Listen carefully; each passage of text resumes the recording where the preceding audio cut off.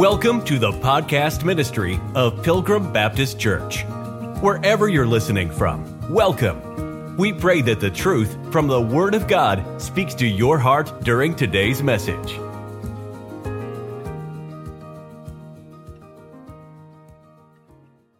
When we got into Romans chapter 11, the first thing we looked at was Paul, and it was presented as an individual view, because Paul as an individual is saved, was saved, still is saved with the Lord in glory. But we talked about how that was a picture of the nation. It was an individual scope, though, as proof or evidence that God is not done with the nation. Then we looked at Elijah, last week's sermon, and how Elijah as an Old Testament prophet was used as the example, and how God had to rebuke Elijah basically and let him know, look, you're not the only one left, there's a remnant. And so we understood that there always has been a remnant. And in Romans chapter 11, verse number 2, it says, God hath not cast away his people, which he foreknew. And then at the end it says, at the end of the verse, how he maketh intercession to God against Israel. And again, we see this presentation of the evidence. It's God's people, he foreknew them, it's Israel. And so it moves from an individual view from Paul to a prophetic, to the Old Testament prophet Elijah, proving that there's still a remnant. And then there's this scope of a national view concerning Israel, which is the big lens that's being brought out in Romans 11. And even though God's nation is elect, throughout history, there has always been different individuals who have lived as national Jews. And there's a difference here between a national election and God dealing with a nation, and then individuals within that nation who are basically required to trust and obey God, and then God, by his grace, deals with them. And I say that because we need to understand that the election of God's nation, Israel, there's nothing that you and I can do, there's nothing a politician can do, nobody could do to stop what God is going to prophetically do with that nation. Does that make sense? He has not forsaken that nation. The individuals that live within that nation, when they trust God, now they're the remnant. But those that don't are left without God. You understand that, right? Because you have a whole nation that's wholly given over to idolatry. Well, they die without trusting the revealed truth that God gave to them. They didn't go to paradise in Abraham's bosom. So you can't say every single individual within the nation is elect, because not every single individual in the nation is elect. That nation is elect. And God's going to deal with that nation, as we'll see. Now, go to Deuteronomy 7. I ask you to turn there. I think there's two places in the New Testament where we're called his people. But more often than not in the New Testament, we are his saints. But in the Old Testament, God referred to his people, that nation of Israel, he referred to them not as saints, but as his people. Matter of fact, it's 91 times throughout the Bible. Actually, more than that. More than that, I believe. Deuteronomy 7, look at verse 6. The Bible says concerning the nation, for thou art an holy people. You see, it's not an individual. It doesn't say there is a one holy person. Thou art an holy people, collectively, that nation, unto the Lord thy God. The Lord thy God hath chosen thee to be a special people. When he says he has chosen thee, he is referring corporately to the nation. Understand, not every individual within that nation trusted God. above all people that are upon the face of the earth. And that is true. That's the one nation that God called out, starting with Abraham. The other ones he didn't. Look at verse number 7. Watch what it's based on. The Lord did not set his love upon you nor choose you because you were more in number than any people, for ye were the fewest of all people. There's a hint there, right? I mean, right in Deuteronomy 7 of God's love for his people. And that fewer in number, doesn't that picture the idea of a remnant? It does. Look at verse 8.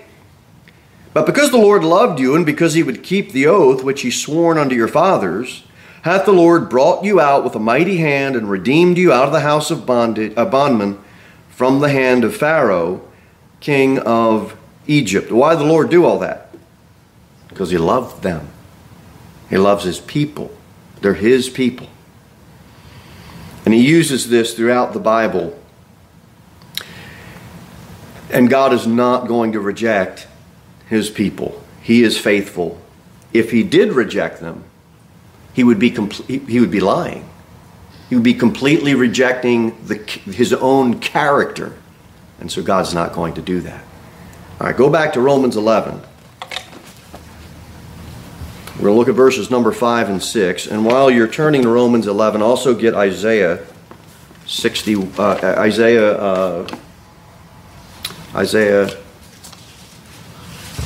1.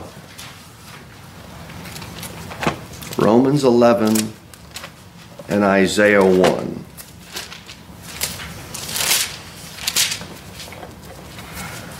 Okay, Romans 11, we're going to look at verse number 5 and verse number 6. Romans 11, verse number 5. We move on after Elijah is presented, and it says in verse 5, even so, then, at this present time. Paul's more familiar, by the way, with the idea of the remnant during his time than Elijah was during his time. Remember, we talked about that last week. Elijah had to be corrected by God. And there's another lesson right there. Now, Paul can glean from Elijah's mistake, right? We should do that. We shouldn't forget those that have gone before us. It's easier to learn from other people's mistakes than to learn from your own mistakes. And so in verse number 5 it says, and even so at this present time there is also a remnant. Now let me ask you this question. What is worse, Ahab and Jezebel following after the prophets of Baal, or God's chosen people, his people, following after the prophets of Baal?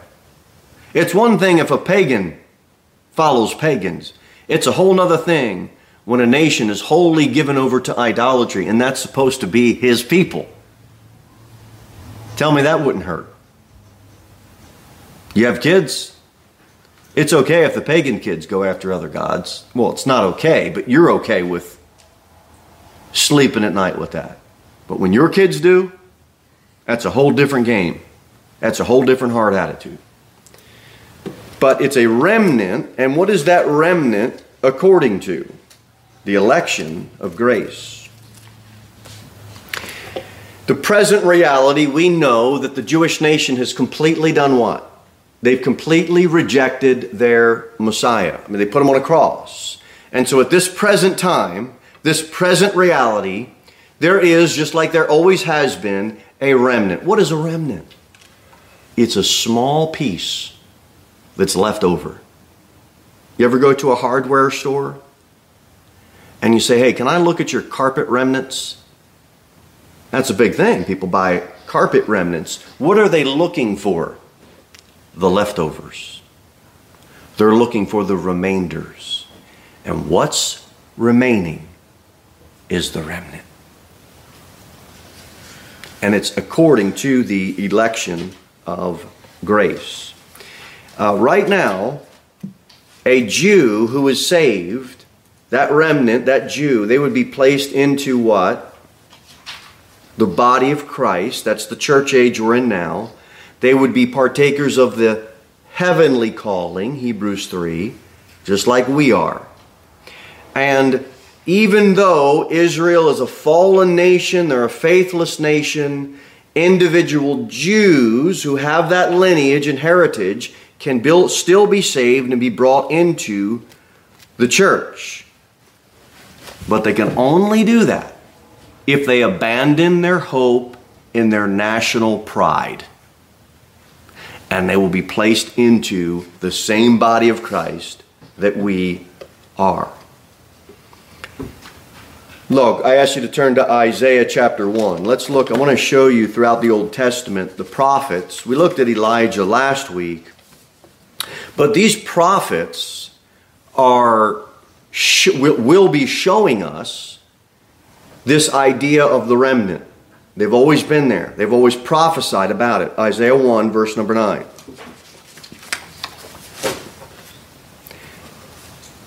The Bible says, "Except the Lord of hosts had left unto us a very small," there's the word, "remnant. And we should have been like unto Gomorrah." We should have been as Sodom, and we should have been like unto Gomorrah. See that in Isaiah 1? He starts off talking about, look, there's a small remnant that's left. Stay in Isaiah, go to chapter 7. Isaiah 7. It's a really good verse. Isaiah 7.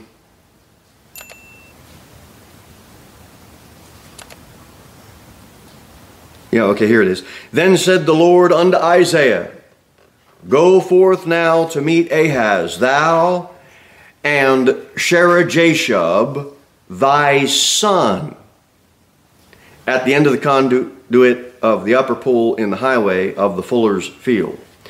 Isaiah's son was named, look at verse number 3. Isaiah had a son, and he named his son Shear-Jashub. Well, what does that have to do with anything?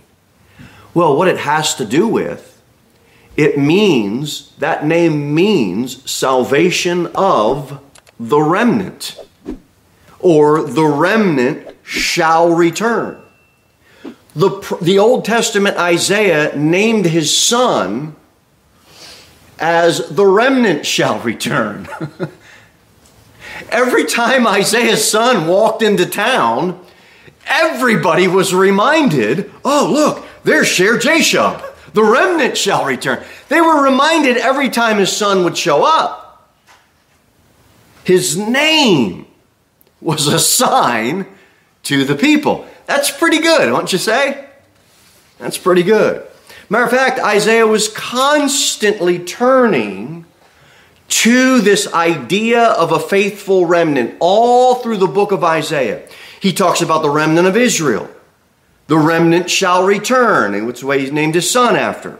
The remnant of Jacob, a remnant of them that shall return, we see show up. Recover the remnant. There shall be an highway for the remnant of his people. The remnant shall be very, very small and feeble.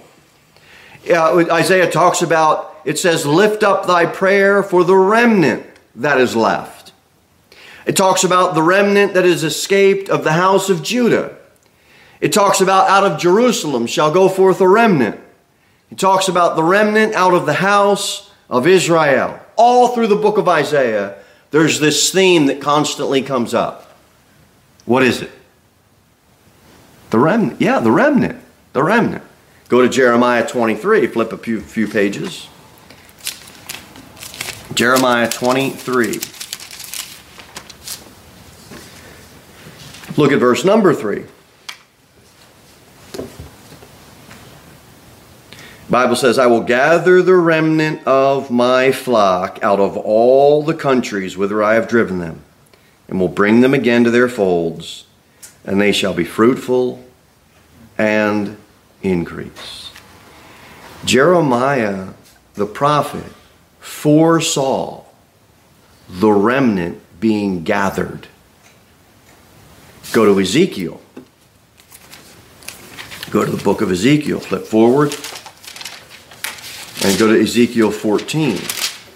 Ezekiel 14, look at verse 22. Ezekiel 14, verse number 22. The Bible says, "Yet behold, therein shall be left a remnant that shall be brought forth, both sons and daughters. Behold, they shall come forth unto you, and ye shall see their way and their doings, and ye shall be comforted concerning the evil I have brought upon Jerusalem, even concerning all that I have brought upon it." Ezekiel, the prophet, recognizes the remnant. Keep flipping forward, and you'll come to the book of Amos. Amos, be right after Joel. And go to Amos chapter number 9. Verse will be 8, Amos 9:8. Look at this. "Behold, the eyes of the Lord God are upon the sinful kingdom, and I will destroy it from the face of the earth. Saving that I will not utterly destroy the house of Jacob, saith the Lord. For lo, I will command, and I will sift the house of Israel among all nations, like as corn is sifted in a sieve.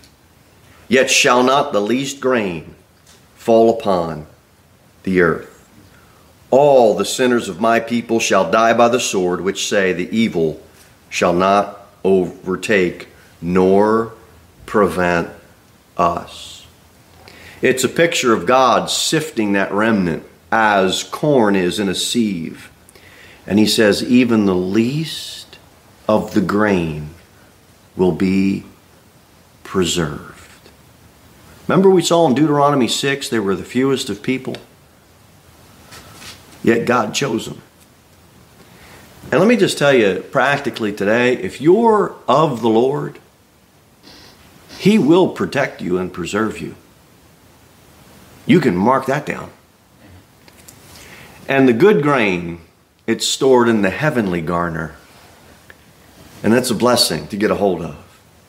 You don't have to fall. You don't have to worry about falling to the earth and being destroyed. God's got you. It's a beautiful picture of sifting and salvation, being saved, and trials. Yet within that trial, protection. This remnant idea is this picture of scattering, yet there will be gathering of that remnant. We see that through a beautiful picture that Amos the prophet gives us. All right, keep going. Go past Jonah and come to the book of Micah. No surprise, people are following after false prophets. They're living for their own lusts. And most of them are just living wicked. And watch what Micah does. He prophesies that the remnant of Israel will be gathered in verse number 12. Look at Micah 2, verse number 12. "I will surely assemble, O Jacob." See that? "All of thee. I will surely gather the remnant of Israel, and I will put them together as the sheep of Bozrah, as the flock in the midst of their fold. They shall make great noise by reason of the multitude of men." It's a prophecy of the remnant. Now, nationally, they are elected to receive all of the promised blessings nationally. But individually, they must repent and trust God. We've talked about this before at Christ's second coming and then fleeing into the mountains. And we talked about Paul, that light from heaven is a picture of that national conversion that's concerning that remnant. So we're not going to go over all that right now. But there is going to be a remnant, there always has been, that will repent of their wicked ways and finally trust God. All right, let's look at one more Old Testament scripture, and then we'll pop back to the New Testament. We'll be in Zephaniah. Keep flipping your Bible forward. You'll come to Nahum. You'll come to the book of Habakkuk. And right after Habakkuk, you'll find the book of Zephaniah. Get chapter 3. Zephaniah chapter 3. and verse number 9. The Bible says, "For then I will turn to the people a pure language, that they may call upon the name of the Lord to serve him with one consent. From beyond the rivers of Ethiopia, my suppliants, even the daughter of my dispersed, shall bring mine offering." What is this speaking about? These two verses are speaking of Israel's gathering. In Zephaniah, verses 9 and 10. Prophetically, it's about Israel's gathering, or I should say more correctly, regathering. Look at verse number 11. "In that day shalt thou not be ashamed for all thy doings, wherein thou hast transgressed against me. For then I will take away out of the midst of thee them that rejoice in thy proud, and thou shalt no more be haughty because of my holy mountain." What is happening here? It moves from verses 9 and 10, speaking of Israel's regathering. Now verse 11, we see their repentance. That nation is elect. Nothing's going to stop God's foreknowledge and decree regarding that. However, Zephaniah speaks about Israel's regathering. It moves to verse 11, and now it's talking about Israel, that remnant's repentance. It speaks of Israel's repentance. Look at verse number 12. "I will also leave in the midst of thee an afflicted and poor people, and they shall" what? "Trust in the name of the Lord. The remnant of Israel shall not do iniquity, nor speak lies, neither shall a deceitful tongue be found in their mouth, and they shall feed and lie down, and none shall make them afraid." It's the remnant of Israel, and it's talking about their repentance and their trusting now in God. That is going to happen concerning the nation. There is and was always a faithful remnant, and the Old Testament promised it. We only looked at a few of the verses from the prophets. So do you get this idea of what the Old Testament puts forth? This promise of a remnant. Now, let's go back to Romans 11. And we'll need Matthew chapter number 7. And this is where we'll end. Let's get our spots there. Matthew 7.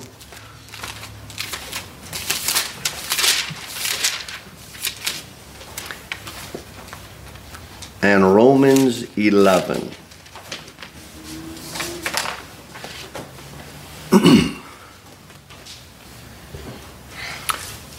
All right, Romans 11, it says, verse number 5. "Even so at this present time also there is a remnant according to the election of grace." The New Testament proves that nothing but grace secures the remnant. The Old Testament promises it. The New Testament proves that it's by grace. Look at it, verse 6. "And if by grace, then it is no more of works, otherwise grace is no more grace. But if it be of works, then it is no more grace, otherwise work is no more work." Now, one thing about the nation, the remnant. Remember we said earlier, nations are made up of whom?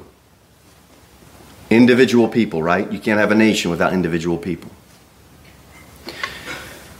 A remnant is a small piece, a remainder, a leftover. Now think about this for a minute. You've said this as a parent. The majority is not right. Matter of fact, the majority is almost all the time not right. The majority isn't right. There's a remnant that's left. God told 12 spies that they can conquer the land. What did 10 of those spies say in Numbers? Nope, can't do it. The majority was absolutely wrong. Who was left? The remnant. Who was that? Joshua and Caleb. That's an idea of the remnant. When you feel outnumbered, don't think because you're outnumbered you're wrong. Christianity, especially true biblical Christianity, it's way outnumbered in this country. Don't think because we're fewer in number that we're wrong. There's a remnant. We're it. And I don't mean just we here in this church house. I mean we as Bible-believing Christians all over the world. We're it. We're the remnant. It's our job. Remember we talked about this morning, the harvest is white, but the laborers are few. It's the idea of a remnant. There's even a remnant within the remnant. You think about what we talked about with Elijah. Man, he's out there standing for God. And there's 7,000 men that God said, I've reserved. They've not bowed the knee to Baal. And Elijah's like, well, where are they at? Well, they're hiding in caves right now, Elijah. But so there's even a remnant within the remnant that's actually going to get out there and do something. Matthew 7, here's why don't count on the majority receiving it. The gospel is not a popular message. And the bottom line is the majority won't receive it. That doesn't mean we don't bring it. It just means we have to understand when we bring it, this idea or concept of a remnant. Matthew 7, verse 14. You all know the verse.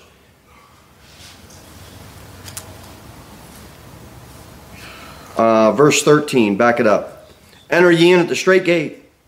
For wide is the gate and broad is the way that leadeth to what? Destruction. And many there be which go in thereat. If you're here this afternoon and you are going the broad way, you are on a path that will lead you nowhere but destruction. It won't end well. The broad way never ends well. And many be which go in thereat. You've been going that way for so long, it isn't going to lead anywhere. Stop using the excuse, that's where I've always gone, and that's where everybody that I know goes. You don't have to stay on that path. It's a broad way and it'll lead to destruction. Look at verse 14. Because straight is the gate. Get your life on the straight path. Get your mind straight. Get your life straight. And narrow is the way. You find yourself a little flock where it's a narrow way and you're probably right about where you need to be in God's will. You got to get off this. Everybody's doing it the broad way. It's a destructive way. God said, because straight is the gate and narrow is the way which leadeth unto life. Here's the idea of the remnant. But few there be that find it. Why don't you be part of the few? Why don't you be part of the remnant? Why don't you be part of the crowd that says, enough with this going that way with the crowd. I'm going to get right in here on this straight and narrow.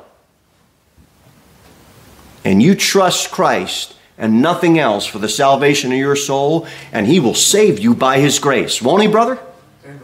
Amen and amen and hallelujah and all the rest of it. Because God is in the business of saving people. Amen. And He does it by His grace. Romans 11, we'll finish here. Watch what it says in verse number 6. And if by grace, then it is no more of works. Verse number 6 is defining grace. Anybody ever hear of a dichotomy? You know what a dichotomy is? It's you put two opposing views or two opposing choices and you separate those choices. That is what is happening in verse number 6. Paul, under the Holy Spirit's inspiration, is defining grace. And he has to separate them because false religion doesn't. What do? What does false religion do? Combines them. What are you talking about? Here's what I'm talking about.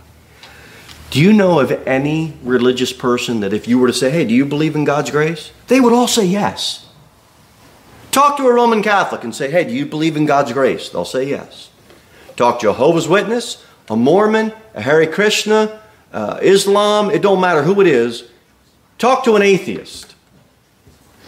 You could probably even get them to say, yeah, I believe in grace. They all will say they believe in grace. So Paul has to do something in verse 6. He has to use a dichotomy, and he has to split the choices, and he has to say, okay, if you believe in grace, it must be the way the Bible defines it. And how does he define it? By absolute and complete separation from works. Because the Roman Catholic will say, yes, I believe in grace and works. It's not that they don't believe in grace. But the Mormon wants to do good works and do the best he can. And then at the end, he wants to tap on, you know what? I do have a coupon. Here's my coupon of grace. That is not grace. Every religion has grace. It's just combined with works. And Paul says, and if by grace, then it is no more of works. You can't bring any of it. Otherwise, grace is no more grace. But if it be of works, then it is no more grace. The minute you say, I'm going to bring some works to God, don't you dare say you're saved by grace or you believe in grace, because you're defying the Bible. Otherwise, work is no more work, is what he says. It's a declaration of the truth of what grace is, and you can't combine the two. You can't mix them. Religion will redefine grace. They will rework it and adjust it to fix their works-based salvation. Don't allow them to convince you that they understand what grace is when they tell you about how great of a person they are. And at the end, they take a little bit of icing of grace on top of their good works. Throw the cake out. It's junk to God. You can be saved today. You don't have to wait another day. But you must abandon every hope you have in your works, in your religion, in your philosophy, in the way that you've done things. Well, I just think God is loving and caring and He'll just forgive me. He won't just forgive you if you don't repent and turn and just trust in Him. You must turn and repent from every hope that you're holding on to, that something or some work or someone or some religion or some man or some whatever it is you've got in your mind can help you in any way before God. You must turn from that and turn toward God in true, repentant, trusting faith in what Christ did on Calvary's cross. And God will save your soul. He saved me! And I've been trusting in my religion for almost 28 years of my life. And God took a poor old sinner like me, and He saved me by His grace. I'm not a good person. But by God's grace, I receive something that is priceless, invaluable, and eternal. His grace. Amen. Why don't you be saved by grace if you haven't already? Thank you for listening to the podcast ministry of Pilgrim Baptist Church. We look forward to seeing you in the next episode. In the meantime, you can sign up for our email newsletter at www.pilgrimbaptist.church.